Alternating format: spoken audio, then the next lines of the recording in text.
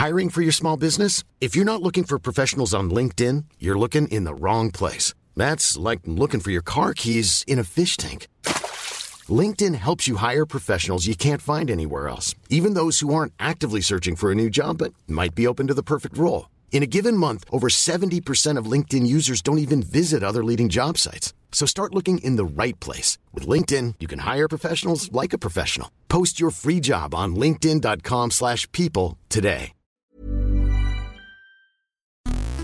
You're listening to Text Message, the UK-focused technology podcast with me, Nate Langston.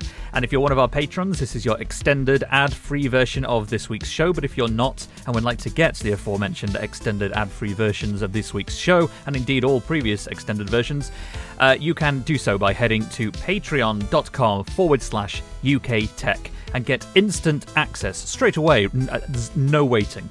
Right away to the entire back catalogue. And we are sans Morris this week because he's at home nursing a shoehorn-related injury to his leg. More on that next week. But in his place is occasional co-host CNET's Mr. Andy Hoyle. Hey there. But thank you, Andy, for being here. It's a great... I'd say it's a great pleasure. I think great is too strong a word. It's nice. It's nice to have you here. You're mostly, if not entirely, welcome. Yeah, exactly. And that's how I assume I will continue to feel throughout this show, which begins now. This week's O2 data network, or rather this week O2's data network, as is commonly how this sentence is read, decided not to get out of bed, and instead it left millions of customers across the country without access to Instagram or Pornhub, and other services too. The blame landed at the door of telecoms equipment maker Ericsson, and even more specifically with a software failure within one of its product systems. Not only, though, did it bring down O2 services, it also dragged offline those of Tesco Mobile, Sky, giffgaff, and TalkTalk because they piggyback on the O2 network. Now, the problem started in the very early hours of Thursday. I think probably around 4 or 5 a.m., but they lasted until the whole, basically the rest of that entire day. However, what interested me far, far, far more than just the fact that it happened or why it took so long to fix was how it impacted non-consumers. I was reporting on all of this for Bloomberg this week, and I spoke to a chap called Shane Bunnage. He's a personal fitness trainer in Hertfordshire, and he said the outage had a massive impact on his ability to run his company because all the work he does is mobile and outdoors. He does fitness training in fields and things like that. And he told me I couldn't book clients in for classes, couldn't check memberships, take payments for personal training sessions, or even use Google Maps. And then, so that's one impact. Like, that's affecting someone's ability to use like a contactless card machine that tethers to their phone. But on a much bigger scale, the systems that are on board all London buses, of which there are knocking on 9,000, they send live location data back to TfL, Transport for London, which is the transport authority here, as well as third-party mapping services like Citymapper and Google Maps, Apple Maps and things like that. They were all effectively knocked offline because the SIM cards that the bus systems use only work with O2.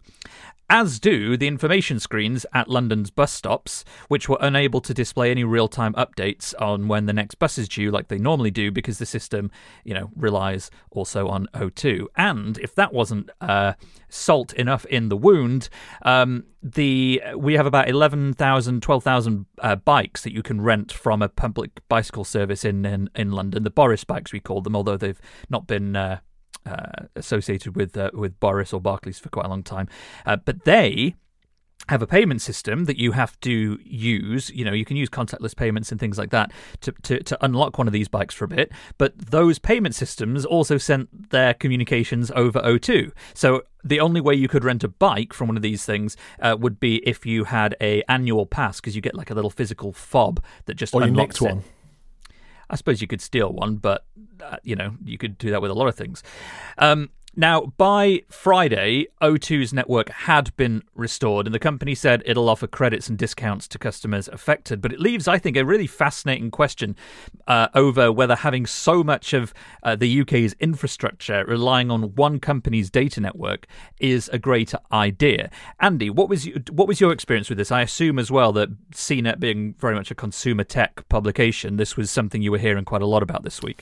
Yeah, I was reading a lot about this and keeping my eye on it because it was a big deal. But like you, I was more fascinated with sort of the knock-on effects with, as you say, with TfL. And I think it is almost shocking, and I would say shocking, because I don't think it's good, that TfL does have all its eggs in one basket like that it relies on O2. Because these networks, they do go up and they do go down, and even on a very, very like localized level, you can sort of be in a small area and there'll be a mast that has a fault and just needs restarting. And you can be, 20 minutes, half an hour, maybe without a little bit of data. And you may not even notice, you may not use your phone at that time, but local services will notice that. And it seems baffling that so much of London's infrastructure is entirely tied to the one network. You would sort of think that in a situation like this, there would be an arrangement, an agreement where O2 could roam onto another network and have an agreement, because there are other networks that have other services piggybacking on them. And so presumably there's going to be a case where there's an outage where things need to work the other way, and that can be done. You can do that.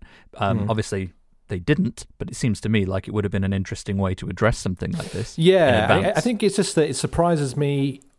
I'd never really considered how these systems work before. I know, if I'd really thought about it, that obviously these buses have to have like their own SIM cards for connectivity. That is how they give their like live data. But it never really occurred to me that they're probably using a commercial network like O2.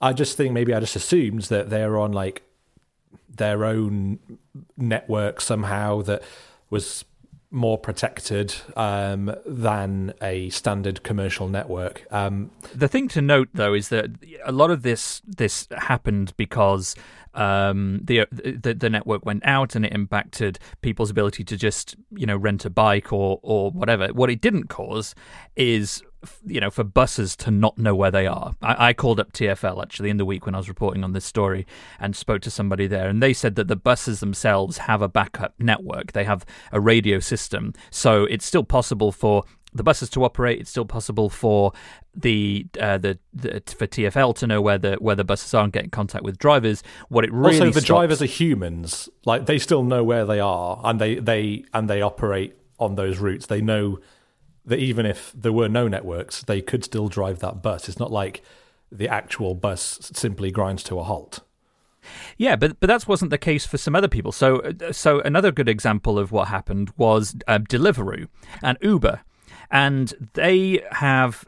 As many people know, they have thousands of riders and drivers around cities who will use their app to take the request for a delivery from Deliveroo, go and pick it up from a restaurant and take it to a customer who's ordered it from the Deliveroo app. And those people, they're not employed by Deliveroo, and that's a whole separate issue. And in fact, that was another story that came out this week about whether they're entitled to benefit. So do look that up if you're interested in the ongoing saga there.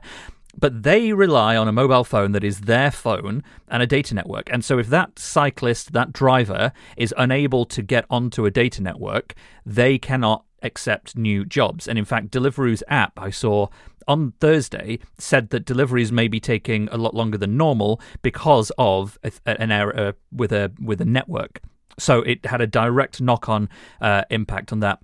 I actually ordered, on Thursday, a Deliveroo lunch, fish and chips, had delivered to my office so I could talk to the delivery guy about the issue and whether any of his friends in Deliveroo had experienced this. But it Is that just a really cunning way of expensing your lunch? Yes. However, it got worse because the driver didn't speak any English. So he didn't even know what I meant when I asked him, "Are you on O2?" Which is a shame. However, my lunch was delicious.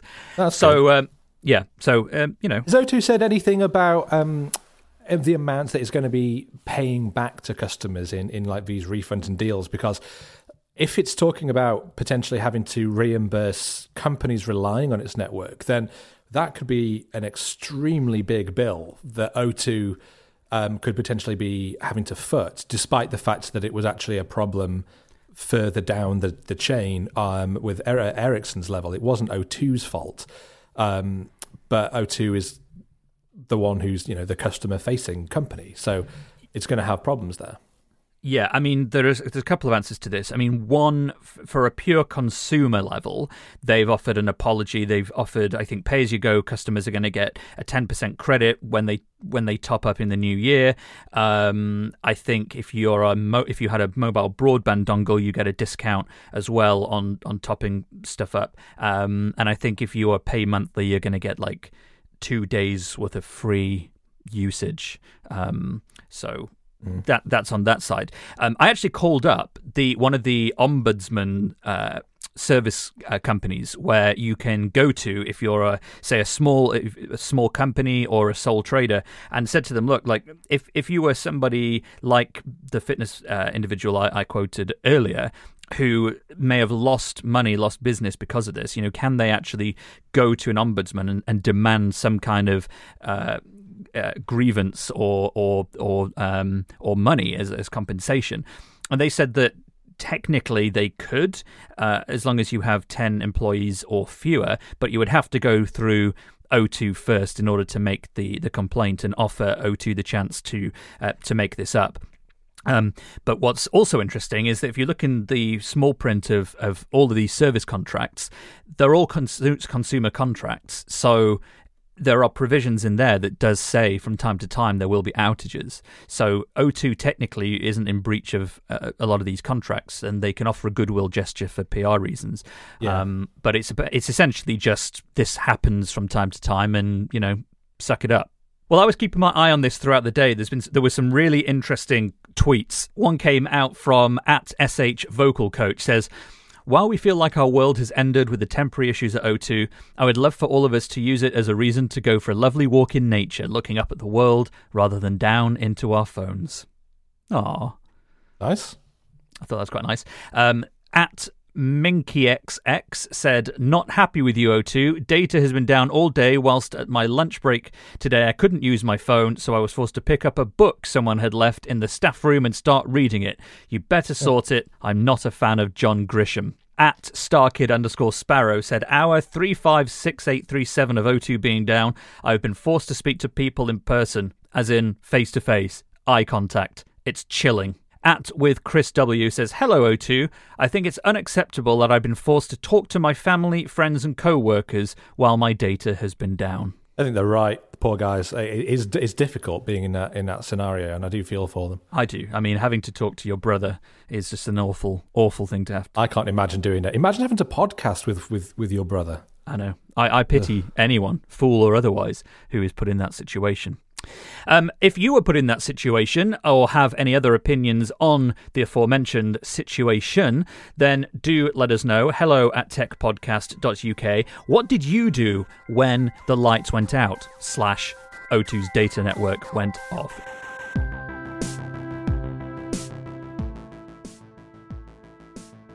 The Information Watchdog has launched a formal investigation into the police use of facial recognition technology following trials across the country. This is according to the Daily Telegraph this week.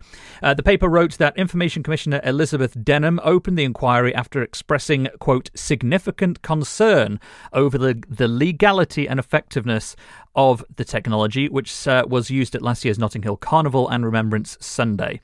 Earlier this year, Denham threatened to launch legal action against the Home Office and the National Police Chiefs Council over concerns relating to the intrusive nature of the technology, which, for those of you who are unfamiliar, uses artificial intelligence to identify potential troublemakers by scanning thousands of people's faces recorded elsewhere in the country on surveillance cameras. She actually wrote a blog earlier this year, and in it she said, how facial recognition technology is used in public spaces can be particularly intrusive. It's a real step change in the way law-abiding people are monitored as they go about their daily lives. And this is a topic we've talked about on the show multiple times in the past, and there have been legal challenges against the use of automated facial recognition technology, or AFR. And one of the challenges was launched by a civil liberties group earlier this year called Big Brother Watch, who argued that the use of AFR actually breached the rights of individuals under the Human Rights Act. And when I was researching this story a bit more, I wanted to try and find, what's the example of where this, potentially could go to. Realistically, where could this go to that maybe having the Information Commissioner step in now and demand a review could prevent as getting there. And actually, if you look over at China, and I say that in the hypothetical sense, the figurative sense, because looking at China is extremely difficult from London, unless you're very high up. There was a story in the New York Times in the summer that described the situation out there. It said, in some cities, cameras scan train stations for China's most wanted. There are billboard-sized displays showing the faces of jaywalkers, and I think that means people who walk in the road, and list the names of people who don't pay their debts. Facial recognition scanners guard the entrances to housing complex, and already, apparently, China has an estimated 200 million surveillance cameras. That's 4 times as many as the US, and I suppose fair enough because the population's 4 times as much as the US, very roughly speaking. But nonetheless, it's an enormous number. Now, we're not debating the politics of East Asian states here or surveillance, but if that is one of the ways that the UK is heading, then Andy, I suppose, at least in favour of a regulatory body keeping an eye on it and making sure that it's progressing in the right way and there's the right sort of checks and balances in place. What would you think? Absolutely, yeah. There needs to be that body in place from the beginning who is making sure that it is actually this scanning is being used in the right way, the data is being handled in the right way, and that privacies aren't being invaded. And it'd be better to have those regulations in place from the beginning rather than getting to the point where it's already gone too far and we're then having to rein it in to protect people. Having billboards with people's faces splashed over them who've done things I agree with. As you said, we don't want to go into the politics of China surveillance, but I don't think that's something that we are likely to see here. This is a topic that we've covered in detail quite a lot in the past. I'm broadly in favour of having an eye kept on it, if you'll pardon the moderate pun there. So we'll continue to keep our eye on it. Any additional thoughts on the matter, of course, let us know. hello@techpodcast.uk. You're listening to Text Message with Nate Langson. Do you have someone sitting next to you? Yes? Why not tell them about the show? You never know. Your new best friend and our newest listener could be just an awkward conversation away.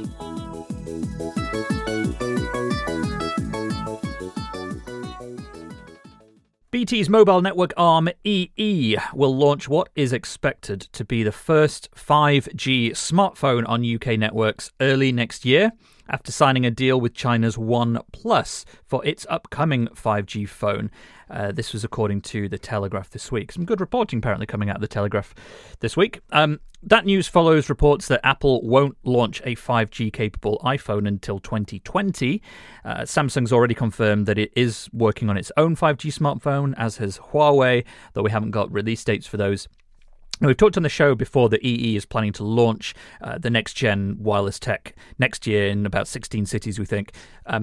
So it looks now like, if all that goes to plan, the best way to get aboard Britain's 5G train next year will be by buying a OnePlus device on EE. And she's speaking to The Telegraph. The chief executive of OnePlus, Peter Lau, said the company would release the phone in the first half of next year, although the model would be apparently significantly more expensive than the current £450 devices it sells. And we also know that EE, of course, is going to charge more for 4G, so we're not going over that again this week. But it looks like it's happening, Andy.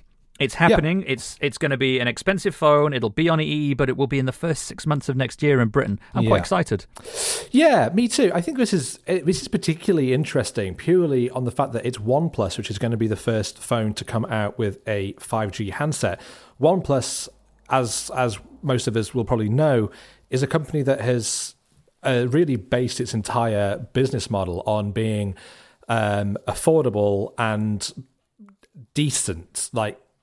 They're not challenging the complete top end models, but they are near enough up there with them in the power stakes and screen size and resolution. But they're usually several £100 less than any other flagship from Samsung or Apple. So they're seen as a much more affordable brand. So going in with being the first to market with this top end tech and with a top end price to match is very unusual for them. This is the sort of move we'd expect to see from someone like Huawei or Samsung. So I think that's very interesting purely because of the fact that it's OnePlus doing this. In terms of 5G itself, obviously we all knew it's going to be more expensive and the phone will be more expensive. That's a given. That's the same with any new technology like that. It was the same with 4G. And as 4G has done, we will eventually see 5G come down to become a more affordable service in the following years. But I think it is exciting. But it's, again, and I think we've covered this quite a lot on the show. I know that me and you have talked about this specifically, in that it's not just about 5G being, is now everything is going to be faster and better for you. It's not the case that you suddenly have everything is better on your phone. 5G, a lot of the benefits is going to be around higher bandwidth for more Internet of Things devices, potentially for more rural connectivity, that kind of thing. So it's not just about faster data speeds on your phone. So tell me a bit about OnePlus. I mean, I've never used a OnePlus phone. I mean, are they actually decent? I mean, if this is going to be one of the first 5G phones that we have access to, is that a good thing? I mean, I remember, just as before you answer, when 3G first launched, I was apparently the first person in Derbyshire to get a contract on a 3G phone. And the phone was an NEC flip clamshell type device, and it had 2 chargers in the box because the battery was so bad. And actually, that is not what I think the first 3G experience should have felt like. It was expensive and pointless. So I'm kind of worried that 5G has the potential to do that again if the phone that comes out of the gate first isn't actually the kind of thing that people are expecting or wanting. Well, I mean, OnePlus phones are very good. Like, they are, as I say, they are not particularly exciting in the sense of they are not usually the ones who are pushing brand new technology. This is a company that is almost picking up what Google did with its original Nexus line, i.e., it's a phone which on paper is pretty much up there with the major flagships, but it's charging less for them. And they are great phones. They're currently on the OnePlus 6T. That looks great. It's got a great screen. It's very powerful. The camera isn't as good as you'll find on like Huawei's P20 Pro or the iPhone, but it's decent enough. But crucially, the phone is, I think, about £300 or £400 less than its equivalent from a major brand. So I just find it interesting that they are the ones who are going to be coming out with this first, and it may just be that they've been pushing this purely for the marketing purposes of saying they were first with this, but it doesn't really kind of fit in with their usual business model. But I think this is a phone that's perfectly good. You should be excited about it on this phone as you would with any other phone. As we also know, most flagship phones tend to all be basically the same.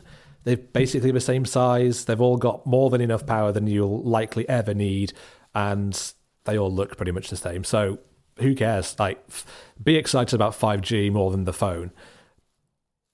That's a damning conclusion there from Andy Hoyle.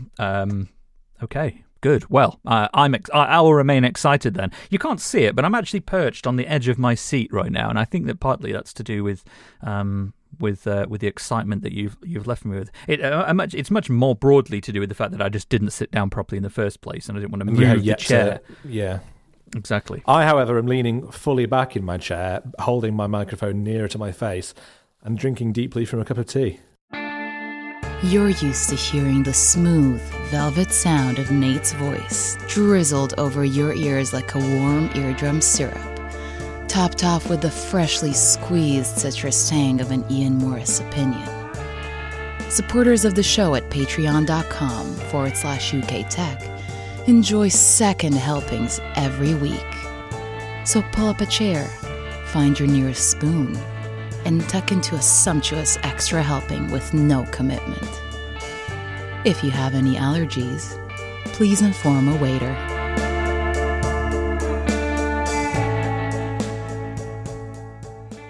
Well, we're going to do something a little bit different this week. We had last week a very long conversation about the US electric scooter company Lime launching in Milton Keynes. And one of the questions that I asked the listeners to do is if you are in Milton Keynes or travel to Milton Keynes and you fancy taking one of these new electric bikes out for the very first time to see what it's like and record your experience, then please feel incredibly encouraged to do so. And I'm very pleased to say that somebody has stepped up to that and has, in Milton Keynes, taken one of Lime's new electric bikes and recorded their experiences.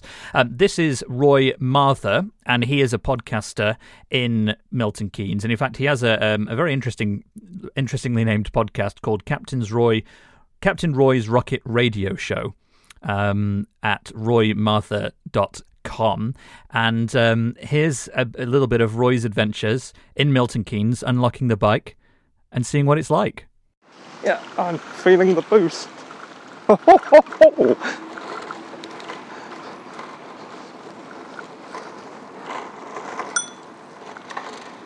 Oh, something's happening. What this thing is. Whee! I'm wet. Actually, it's fun. It is heavy, but the electrical assist really seems to be pushing this thing along. So, yeah, not bad. Let's see what the turning circle is like, because I've come to a ginormous dead end. It's great going uphill. I feel like a right doing this in the rain. Man, there's going to be a lot of bleeping out on this, and my hands are absolutely freezing. I think for a very unfit man like me, this is probably a good bike to use. The pedal assist is pretty good. For someone as unfit as I am, seems to work well. Seems to keep your cadence fairly constant and easy. But so what did I find good about the experience? Well, the app was easy to set up for the user, and the ride experience itself was quite good. Let's talk about some negatives. The bikes were parked in the open, and that means they'll get wet, and who wants a wet bum, as you heard me complain about constantly. This is England, we have rain. To be fair, this also applies to Santander's docked bikes and any open to the elements vehicle. But roofs, people, roofs. Well, thank you so much to Roy Martha there for taking the time to record his experience on a Lime electric scooter. He does do a podcast. Please do go and listen to it. In fact, he's got a longer version of what you just heard if you want to hear a little bit more at roymartha.com. We will be including a link to that in the show notes at techpodcast.uk, and it should be in the MP3 description as well. And that's very good of you. Well, I mean, if somebody takes the effort to go out and pay some money to rent a bike and then record it and send the recording to us to use on the show, I think the least I can do is say, go and listen to Captain Roy's Rocket Radio Show. You keep saying the word bike, but you started with scooter. Which is it? It's a bike, because Lime launched bikes here because if you'd have bothered to listen to the show, of course, Andy, you would know that the scooters aren't legal here. I have listened to the show because we talked about that before. Yeah. Well, anyway. That's true. Thank you very much, Roy, for that. Any more experiences, do let us know. And if you have access to an electric bicycle and would like to record something, do so. Or indeed, just record anything and send it to us.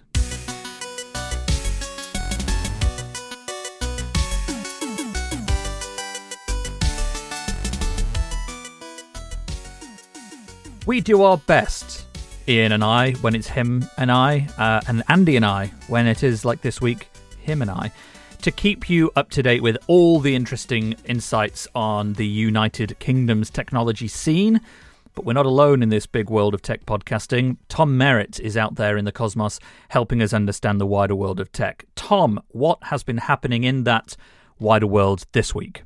Hey, thanks. This week on DTNS, we looked into the latest on 5G as service launches in Korea, and Samsung showed off some 5G phones. We discussed the impact for developer income of Epic Games' decision to offer an 88% revenue share to developers in its new game store. Discussed the race between the Netherlands, Arizona, and others to be the first place with commercial driverless car services, and so much more. You can find it all at dailytechnewsshow.com. Thank you very much, Tom Merritt, dailytechnewsshow.com. If you're actually hungry for a bit more global tech content, then I was actually on This Week in Tech last weekend with Leo Laporte. If you want to hear 2.5 hours of me talking about a very wide range of topics, then you can do that. I don't know which episode it was. Just look for the one that's got my face in the thumbnail. It's a good sign. And also, if you're one of our patrons, thank you very much for being one of our patrons. This week, in the extended version of the show, we had a fascinating conversation about the new Palm phone and whether phones that are small are the new big thing. Wonderfully ironic. That's there on the ad-free extended version of the show if you're one of our patrons, and you can become one, get instant access to that by going to patreon.com/UK Tech. Thank you to everybody supporting us there or listening on our free feed and leaving us reviews in iTunes and telling your friends. Might sound like we just say that as an afterthought, being that's as good a way to support us as any other, but without people listening to our free feed and discovering the show for the first time, we don't have an audience. So thank you in whatever way you are supporting us. And Andy, thank you very much, Andy Hoyle from cnet.com, for being here. What's been floating your boat, raising your flagpole, whatever metaphor, this week? I actually really enjoyed, it's that time of year when Spotify puts out their, like your 2018 Unwrapped, they call it, where they give you all the breakdown of how you've been listening to music and what your top artists are, how long you spent listening to them, and chatting with people about them finding out a bit more about their own listening habits. I wonder if you've been surprised by who you've listened to on Spotify. I know you're not a big Spotify user, but you do use it a bit. I don't really use it at all. I use it in order to create playlists for you or get playlists from you. That's literally the only thing I use Spotify for. Not because I got anything against it, it's just that I'm an Apple Music subscriber. That's a shame. But it tells me that I've spent 18,294 minutes listening to Spotify this year, which is pretty intense. Periphery is my favourite artist. I've spent over 30 hours listening to Periphery. Wow. In fact, Periphery, all the top albums of this year are Periphery albums. Other top artists, Periphery, Pendulum, Nothing But Thieves, Tesseract, and Taylor Swift are my top artists of the year. She's in good company. Well, that's great. I mean, normally people say, here's a story I've written, or go and listen to my podcast or something. No, but instead... I think this would encourage people to find this out themselves if they're Spotify users, and probably, I mean, I'd encourage people to talk to you about it and say what's interesting, because I think these are good, and it's a really nice thing that they do to sort of give you this data at the end of the year, because they also then create then get a playlist of your top of 2018 songs, which I find very helpful to jump into and listen, because I know that these are songs that I love. Anyway, other things I've been doing this week, I have a big feature that's just gone live when I took a VW camper van 2,600 miles all around Europe to find out what it really is like to live that hashtag van life dream. The thrills and the spills. It was an amazing trip, and I would encourage you to find the article. It's currently my pinned tweet on Twitter, so if you just go to twitter.com/batteryhq, you will find my tweet there, and you'll be able to go and have a look at that story. And there are obviously tons of images in it, because that's what I do. But I'm very proud of that feature and the video that's in there as well. So do go and have a look. Yeah, definitely do watch that video. I mean, I haven't, but no, I know you haven't, because I've been waiting for you to tell me what you think of it. I haven't watched it. I'm sorry. I know. You should do. I do encourage other people to do so, and I'm sure I will at some point later today or in the week or just next month, whenever Andy reminds me about it. But generally speaking, anything Andy does ends up being very, very good and better than things that I do. So I would say if you like this show, go and watch Andy's video, because it's arguably probably at least as good as. But thanks very much, Andy, seriously, for being on the show. It's great to have you with us. And Andy does the CNET UK podcast as well at cnet.com. So do check that out as well. And for everybody else, we'll see you next week. Toodle pip. You've been listening to Text Message with your host, Nate Langston. If you get value from the show, please consider joining our many supporters on Patreon. You can get access to a version of the show every week with no ads, and as much as 40% more discussion every time. There's no obligation, so why not try a month by going to patreon.com/UK Tech or looking for the link in this episode's description.